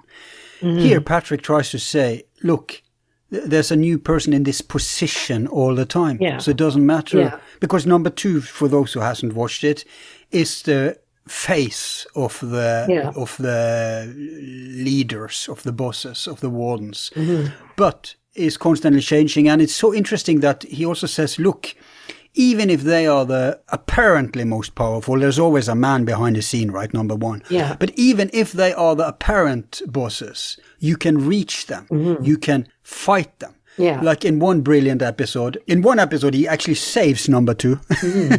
Another it's your funeral. Right. And in another episode, we have a very sadistic, psychopathic number two who doesn't have the charm, because that's also something that puts us off. Yeah. That all of them, although they are the baddest guys we can detect in the episode, all of them are quite charming, friendly, like doesn't pose an immediate threat. And then comes a dirtbag, and then he screws with him and turns the system against him, and he goes mad. Yeah. So that's very interesting if you want to transfer it, because like Rick said, the village is the earth. So if you want to transfer it to us, they are all within reach. At least all the overt leaders are not like uninfluenced by us, the slaves, if you like, the serfs. That's one takeaway. But also, it's saying something about leadership in a way that, the style arguing that the style is superficial, that it doesn't matter if the person is sadistic or kind or seems kindly. They're still the voice of authority. Good point. And, you shouldn't be deceived by the fact that Peter Wyngarde seems to be a very hip sort of guy, or Mary Morris, an entertaining person. Which number 2 are we talking about now? Talking about the one, and just take any number 2, really. You can, some of them are more charming and some of them are more appealing. Yeah. But at the end of the day, the one who is cruel is not an outlier. They're all part of this system. Yeah, and one of them was dead honest with him too. That's interesting. And turning things around. You have the chess episode, of course, where I kind of checkmate. Yeah, I kind of like that. Was a female number 2, wasn't it? I kind of enjoyed her. But you also get screwed up in who to trust. The woman who takes over his life in the outside world is suddenly, she brought there against her will, or was she because she became number 2? Was that a reward, or was she always primed to be number 2? Yeah. Many interesting plays there. But if we're going to take one episode and analyze the metaphors in it, which one would you pick? Like just a short review of one episode, just to show them. An example of layers. Could we do that? Well, I'd say either Dance of the Dead or possibly Living in Harmony, because they're both favorites of mine for quite different reasons. Which do you think? Living in Harmony is the Western thing, right? Yep. Yeah. Okay, let's go for Dance of the Dead. Okay. Which is one of the episodes both me and Rick agreed should be very early. Yeah. It could even work as an episode 2. But let's hear it. Well, that's the thing. It's it is it's arguably early, depending on what you interpret by when he says, "I've never seen a knight." I've never seen a knight. Yeah. I forgot that reference. Yeah. I think what interests me the most in that is this is the first time we see a female number 2. And also, I mean, the other female number 2s, are hiding themselves. She is overt. And she plays very much, though, with gender imagery. She cross-dresses as Peter Pan. That's right. Yeah. And as I said, she seems to be in an almost sexual rivalry with the prisoner for his observer, there seems to be there's a kind of a battle for the observer's soul, if you like. Yeah. But it's... and it's brilliant that when he gets his costume, he gets his own clothes. Yeah, and that's the thing. Through using the idea of kind of Halloween and the Day of the Dead, you've got this... You can play with what it is to be masked. You can play with identity. Everybody is in costume, but that costume also arguably reveals their souls. So the number 2 is Peter Pan, but at the same time, so what's that saying about her? Peter Pan is a gender ambiguous figure, because he's a boy, and a boy who never grows up. So he's never he's male, but he's never a man. Jung called it eternal youngling or something. Yeah, eternal youth. And also, though, Peter Pan is somebody who, by virtue of being a boy, is sort of dangerous. He whisks you off to what seem to be magical adventures, but there's always a strong element of danger there, with pirates and so forth. So, and it's kind of about... and magical powers. Yeah, and the story of Peter Pan is in some ways a story of growing up, that the children flee into kind of the childhood, the adultless magic of Neverland. But at the end of the day, after spending time there, they want to grow up. They want to come back, and they don't want to be children forever. So it's kind of about accepting the change of growing up. So is number 2 kind of about, I said, the village almost represents infantilization. So number 2 in that story is in a way embodying that, is saying to the prisoner, kind of stay in the village and be an infant, be cared for, be eternally a boy that's whose wants and needs are catered for and who never grows up. And the prisoner is rejecting that and saying that he does want to grow up. Yeah. Meanwhile, the observer is dressed as a shepherdess. So, there's this idea of sort of somebody who's watching over the sheep, controlling the villagers, but also of Marie Antoinette, somebody who's got a crisis brewing under them, but isn't recognizing it. Right. She'd rather dress as a shepherdess and sort of play her little games than recognize what's really going on. So that's maybe saying something about the system, that there are people in it who are supporting it and who are willfully blinding themselves to what's going on. Mm. Mm. And then at the end of it, as I said, you've got this thing that the prisoner is himself, is dead legally, so he's told. And he is in this room with which is behind a one-way mirror. And so he sees the villagers and they walk up to the mirror and they peer into it and they don't see him. Mm. So it's kind of an erasure of his identity, that the village, as it were, wins here by not just by killing him, but by erasing his identity, making him a non-person. That's right. And who are actually manifesting danger for him. Yeah. It's not number two, it's the entire village chasing him. Yeah. They pursue him and he has to hide for them in the room with the computers. Yeah. So again, and that sort of brings up, again, you're talking about ancient roots and things like that. But, there's the element of bacchanalian sacrifice there. This idea that this bacchanalian festival mob might leap upon him and tear him to pieces like the sacrifices at the bacchanals. Good point. Very good point. I think that must be deliberate from Patrick's side. Yeah. It kind of reminds me, the term unmutual. Yeah. How foreseeing that is, because there's few things that can trigger that. I believe they managed to do it in the 30s in Nazi Germany. They tried to do it in Soviet Union, but it was harder because the people were, you didn't have the scapegoat of, for example, Jews, right? So the people felt like victims. But now the brilliant way to do it is with COVID. Like the way they are departing politics, hijacking science and trying to, like expressions like, oh, it's a pandemic of the unvaccinated, which is bullshit. The science tells us it's exactly the same. So they try to make the scapegoat group, the unvaccinated, and I'm not talking about pro or anti-vax, I'm talking about the politics of it. In some countries, not all, but in Australia and America, they're going the opposite route of us. And now the unmutual one, because that works when it comes to a virus, especially if the virus actually was more dangerous than COVID has turned out to be. Like, let's say it was Ebola. Everyone and their mother would be on board with the unmutual thing. There's an unmutual, burn him on the stake. Well, because, he's a threat against the flock, the herd. Yeah, but I think this situation actually shows very much kind of the balance between the individual and the collective, because people who, will refuse to get vaccinated and refuse to wear a mask can and sort of compare it to the oppression of Nazi Germany, because it's like, this is just common civility. And the language of individualism there, it seems to me, is very much kind of taken to, I start to ask, who is this benefiting? Who benefits from, in the way that the prisoner, the village, would co-opt the language of freedom?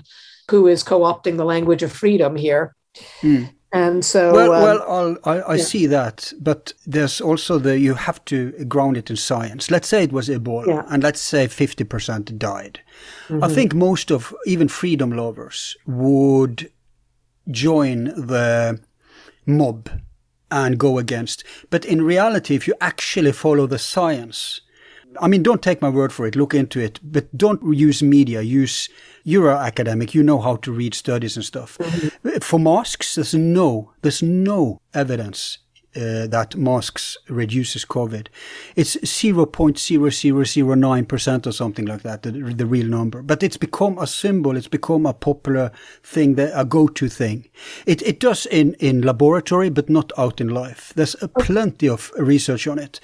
Yes, but I can also refer you to a very interesting study of the adoption of mask wearing as a practice in Asia following, a number of SARS outbreaks. One of the things by anthropologists, and one of the things that the anthropologists found was about the impact on behavior, that what happened when people wore masks was that they were frequently more careful in other areas.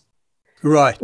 That people who wore masks would be more careful to socially distance, that they'd be more careful about cleaning and sanitizing things, about not sort of randomly touching objects. That makes sense. And so regardless of the immediate efficacy of masks, I'd say that as a symbol, as a performance, they're not without value. You can say, well, it's all just performance, but at the same time, if it's a performance that means that people are aware. And in Asia, before all this, one of the reasons people would wear masks. I teach in Singapore sometimes, and if you see somebody with a mask on the subway, the interesting thing is that what it's likely to mean is that this person has a cold. I mean, in Japan they used it for pollution, didn't they?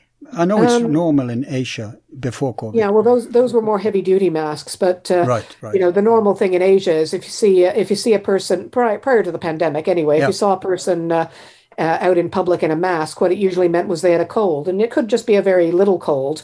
But the idea was the social norm is to kind of keep to protect others from your germs. Right.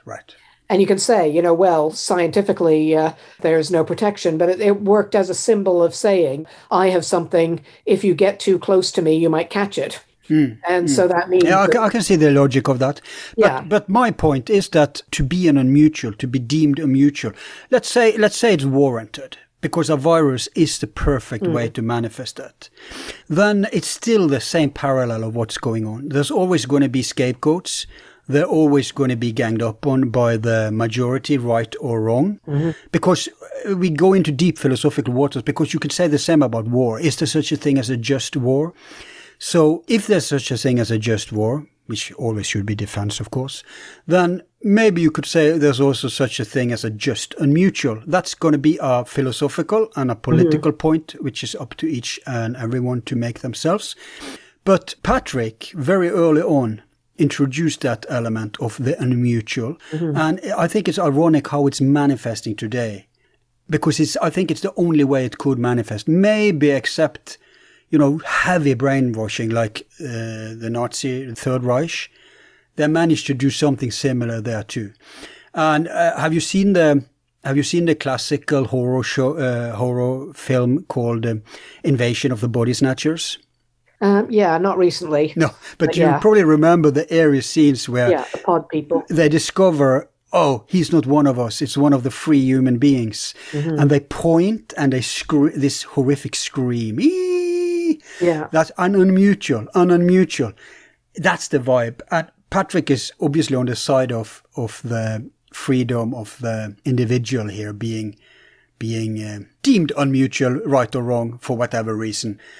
And it's so interesting that has a renaissance today in actual life. Of course, he couldn't know that would happen. Well, it had resonance for at the time that it was made, and I think it's continued to be resonant in a lot of ways. What was the contemporary reference? Well, the contemporary reference was the counterculture of the 60s versus the main culture. Right. If you watch films like, for instance, watching Easy Rider for the first time was a revelation to me, because in some ways hippies have almost kind of become a bit of a harmless parody of themselves. We think of hippies as just sort of innocent people who like to live in communes and take drugs. Yeah. But watching Easy Rider, you can see that they were a genuine threat to what people saw as the social order. And so they reject and even kill, the hippies that are biking to New Orleans. Yeah, I remember. And this at the time of the Cold War, there was very much this idea that we have to conform, that we have to, kind of all be in line, and we all have to adhere to the idea. Science good, nature must be controlled, Western education is best for everybody. And it wasn't until, McGowan and others like him were kind of part of a vanguard of the questioning of that, of people saying, well, is Western science really good? Is colonialism for the benefit of the colonized as much as the colonizers? And the heart of that is the question of conformity. Do you conform? Do you obey? Do you follow what the powers that be are telling you, or do you reject that narrative and follow your own path? Mm. Yeah. So at the time, really very much about the counterculture. Yeah, because that's also a thing, and it probably deliberate. Mm-hmm. He tried to make it unidentifiable in terms of when this is. Yeah. Like if it should really be a child of the 60s, everyone should have long hair, right? But less in some ways, almost the opposite. One of the weird things about looking at the behind the scenes shot of The Prisoner is how boring and dowdy everybody looks. They're all dressed in drabs and the really, awful short hairdos and things like that. And you think, we think that the 60s looked kind of like The Prisoner, but it didn't really, did it? No, that's my point, right? Yeah. That they managed to escape that cliche timestamp. Because you can identify, I believe the thing that mostly gives it away, apart from the obvious, is you can tell if something is done before the age of digital or after the age of digital. Yeah. But when I saw it for the first time, I believe it was in the early 2000s, before the digital age had really arrived. I didn't know if this was, because I didn't see it on TV, I didn't know anything about it. Just a friend gave me a bunch of DVDs or VHS. So I wondered, is this colored from the 50s? Is it from the 60s? Is it from the 70s? Is it from the 80s? Is it from the 90s? So he managed that. But one thing that gives it away is, says, I want to be the first man on the moon. Mm-hmm. But the way I interpreted that was a reply to someone who said, I want something unattainable. And he replied, well, I want to be the first man on the moon. Now, if they had already gone to the moon, he couldn't be the first man on the moon, right? Yeah. So his point would still be valid. Well, you want that, but I want this, which is impossible. But no, it was a metaphor, because number 2 says the whole earth is the village, and the prisoner says, I want to be the first man on the moon. I want to be literally alone. Right. Do you remember what the trigger that reply? I forgot now. Yeah, it was, as I said, we use it as a quote on the back of the book. The whole earth is the village. What do you think? I want to be the first man on the moon. Right. Yeah. Right. I want to be the first man on the moon. Yeah, but you interpret that as if he actually wanted that? Of course not, right? No. It's sarcasm. It's what he's saying is that if the village is the earth, then I don't. He's saying I want to be out of the village, and if the village is the earth, then I want to be on the moon. Right. And you see that imagery in the ending credit sequence with the penny farthing's big wheel becoming the earth, and at the end of the whole series with the earth going pop. Yes, and then you also have in the beginning when you see his face, you have the bars in front of it, just to remind us. Yeah, he is in the village, but he is imprisoned. Yeah, he's never escaping. No, you have something called A Day in the Life. Is that what is that? That was also one of the books, the spin-off books. Okay. There were 3 novels written at the time. Who is Number 2?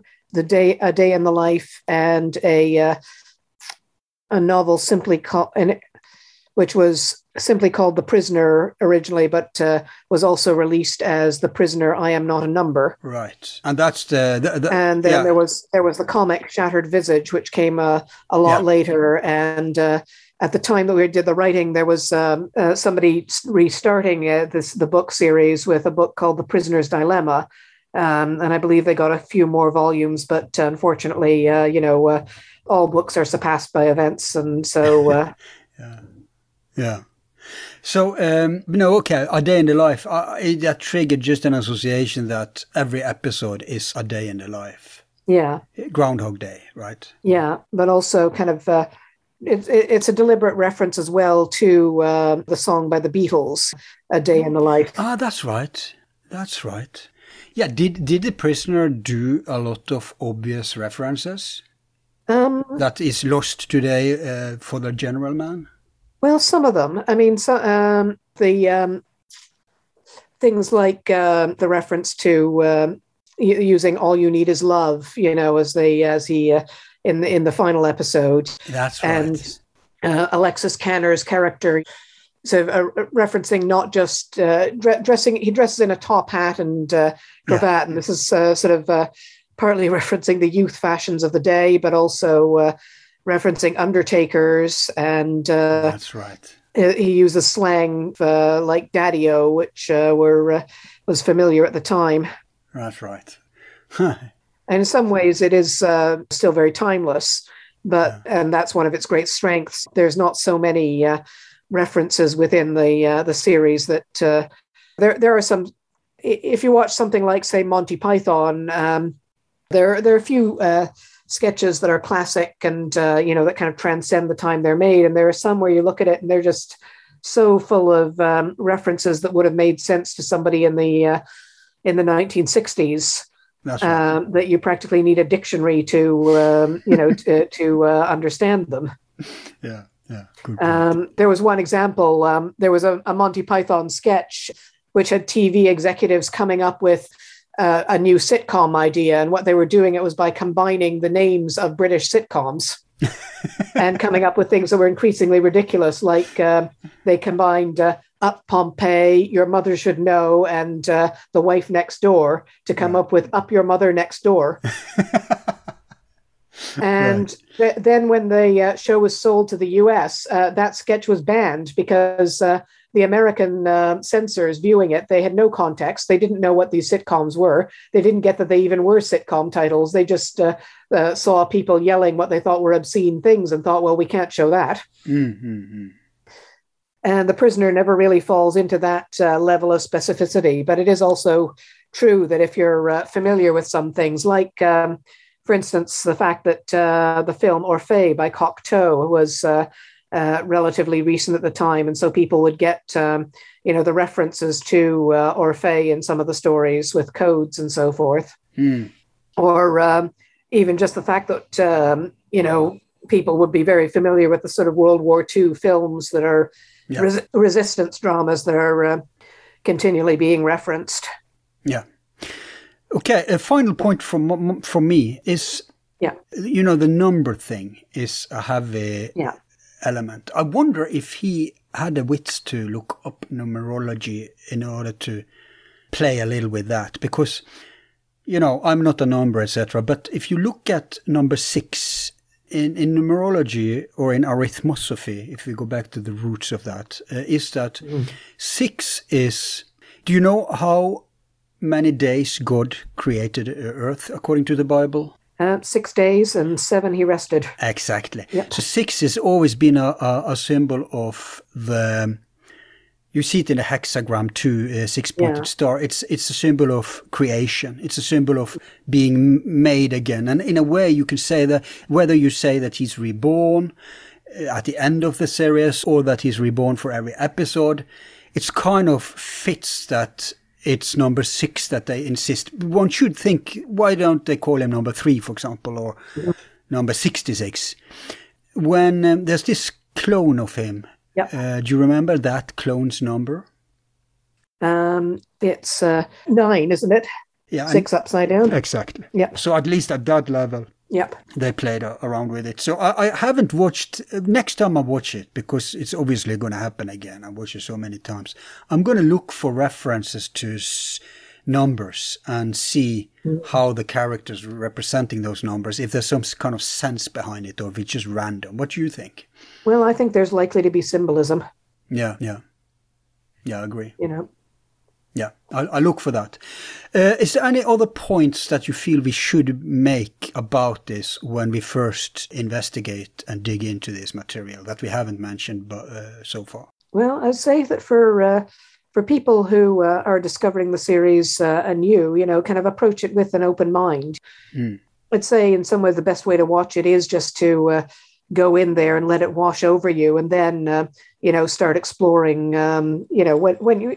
When you've got a feel for it, then start exploring the many directions it goes in. There's a lot of writing out there. There's not. I've written a book, so obviously I think people should read that. But there are a lot. I would not, say that ours is the only or the definitive book on the prisoner. There are so many different interpretations and so many different ways of taking it that I would say, and the symbolism can go in so many different directions. Yeah. Okay, looking at your history of books here, you've done a lot of books. Are they? Are we talking novels or? I've only published one novel. Have written quite a few guidebooks to TV series. So The Prisoner, I mentioned Blake 7 as well. Battlestar Galactica, we've done 2 volumes on those. Mm-hmm. Most recently, I did a book for The Black Archive, which is a series of academic monographs on Doctor Who, looking at one story at a time. And I did a 40,000 word book on the 1970s stories, the story The Robots of Death, which I think is absolutely brilliant, and I think everybody needs to see it. Okay. So, by the way, Doctor Who, was that, yeah. Did that come out before The Prisoner? Yes, it did. Okay, because it plays on Identity too. It does, yes, but it started in 1963, and The Prisoner was something of an influence on some of it, but that's the subject of a whole other podcast. Right. But the thing is, we have more book readers than average podcasts. That's number one. Number two, they are also slightly older in average. Mm-hmm. Probably 40, 50 in average, meaning many of them will know The Prisoner already. And those who didn't, well, I hope they come in via the show we did with Rick, teasing them, right? Enticing them. So, and I understand you have a book on the matter. Yes, I do. If the book is called Fallout, The Unofficial and Unauthorized Guide to The Prisoner by Fiona Moore and Alan Stevens. It was published in 2007, I think, by Telos Publishing. Let me just check the date, because it suddenly occurred to me I'm not entirely sure if it was 2007. I found it. Well, 2007. Yeah, that's it's it has been through a couple of editions, but no major changes, just one or two updates as time went by. Yeah. By the way, your Prisoner book is called? Yeah, Fallout. Fallout. It's by Telos Publishing. Right, and that's the name of the last episode, isn't it? Yep. But it's kind of, initially we'd wanted to call it Free for All, because we thought because as you've gathered, our approach is not to prioritize interpretations. It's to say, there's a lot of different ways you can take the series. And so we wanted to say free for all. We will offer guidance, but at the end of the day, it is up to you, the individual, to decide how you interpret the series. Right. But then we discovered that 6 of 1, the Prisoner Society's magazine, is called Free for All, and they would probably not be very happy with us taking their magazine name. Right. That 6 of 1 thing, I remember that from the series. What's that again? Yeah, well, it's the name of there's 2 major prisoner fan organizations. One is the Unmutual, and the other is 6 of 1. Yeah, but what's the original reference in The Prisoner? Well, within... Because that's a telling 6 of 1. That's a hint. Yeah, well, it's the way... it is this... this hint within it that 6 of 1, 6, 6 is 1, 6 goes into 1, 6 is part of 1. But was the term 6 of 1 ever raised in the series itself? Yeah. Because I have a dim remembrance that that was used at some point, probably at the end. It may have been, as a pun or a joke within the series. Yeah. 6 of one and half a dozen of the other. Yeah, exactly. Yeah, I think that was said. But anyway, so we decided on Fallout, though, because equally, it can also refer to the interpretation of the prisoner that we're looking at the fallout from the series. We are writing in the early 2000s about a series that was made in the late 60s. Yeah. And so we're looking at the repercussions, the impact that it had on popular culture, and so the fallout from this bomb that McGoohan dropped upon the world.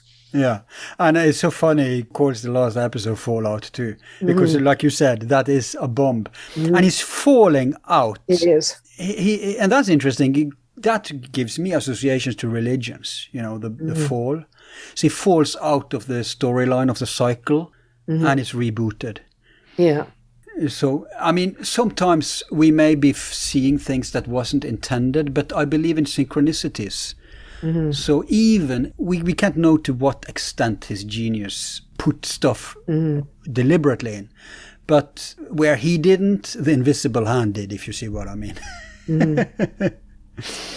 I believe that's a warranted angle, because you see the same in all cult series that are original, where people are looking for clues, looking for interpretations, and they come up with brilliant, valid stuff that often the creators haven't thought about themselves, but it fits hand in glove.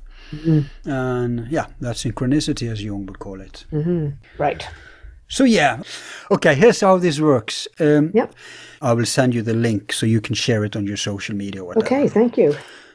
I may actually send you the link to Rick's show too, if you want to have a listen. Oh, that would be great, yeah. But don't expect anything at this side of the year. Okay, no. It's probably going to be next year. Yeah, well, thanks for letting me know. And once it is out, I'll promote it. That's great.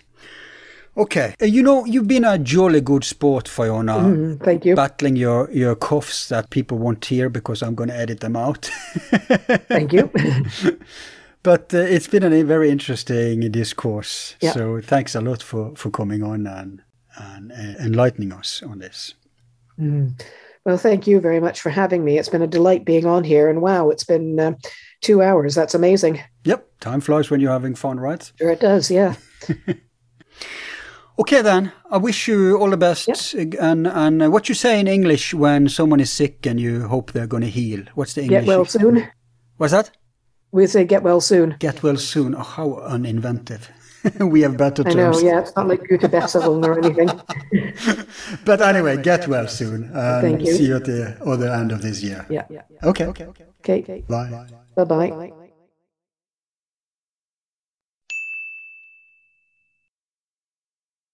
And as we did with Act 1, also today we're going to leave the last word to Patrick. Check this out. There's one sequence you do with Leo McKern where he says, "I'll kill you." You say, "I'll die." And he says, "You're dead." Yeah. I was just curious because there are so many images of all the figures that are in the series that have literary connections, whether or not they're deliberately connected or not doesn't really matter. I don't think it does. No, it doesn't matter at all. I don't think in that sort of I use the word surrealistic about it, saying that one has to tie up all the loose ends. I think that options are open for the beholder to interpret whichever way he likes. Why the double mask? Why the monkey first? Oh, dear. Yeah, because we're all supposed to come from these things, and it's the same as the penny farthing symbol bicycle thing.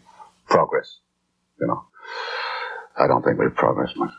But the monkey thing was we're all supposed to, according to various theories extant these days, come from the original ape. So I just used that as a symbol, the bestial thing, and then the other bestial face behind it, which is laughing and jeering and jabbering like a monkey. Is number one the evil side of man's nature? The greatest enemy that we have, number one was depicted as an evil governing force in this village. So who is this number one? We just see the number twos, the sidekicks. Now, this overriding evil force is at its most powerful within ourselves, and we have constantly to fight it, I think. And that is why I made number 1 an image of number 6, his other half, his alter ego. In the final episode, does the prisoner really consider becoming the leader of the village? No, he does not. He just wants to get out. And he uses a technique which he hasn't used before that, which is violence. Which is sad, but he does. And that's how he gets out. And then, of course, in the final episode, he goes back to his little apartment place, and he has his little valet guy with him. And the door opens on its own. And he goes in. Cars there and that. So you know it's going to start all over again, because we continue to be prisoners. And that leads to my last question. What would the former prisoner be likely to do with his newfound freedom? He hasn't got it. Which is the whole point. When that door opens on its own, and there's no one behind it, exactly the same as all the doors in the village open, you know that somebody's waiting in there to start it all over again. He's got no freedom. Freedom is a myth. There's no final conclusion to it. And I was very fortunate to be able to do something as audacious as that with no final conclusion to it. Because people do want the word "the end" put up there. Now, the final 2 words for that thing should have been "the beginning." There's one sequence you do with Leo McKern where he says, "I'll kill you." You say, "I'll die." And he says, "You're dead." Yeah. That's Lucifer time. That's it. I've been your host, Al. Thanks for listening, for your support and subscriptions. Check out our new channels at Rumble and Odyssey. Mind you, we now receive cryptos. Donations, but no pledges. And remember, you're not a number. You're a free human. Peace in you.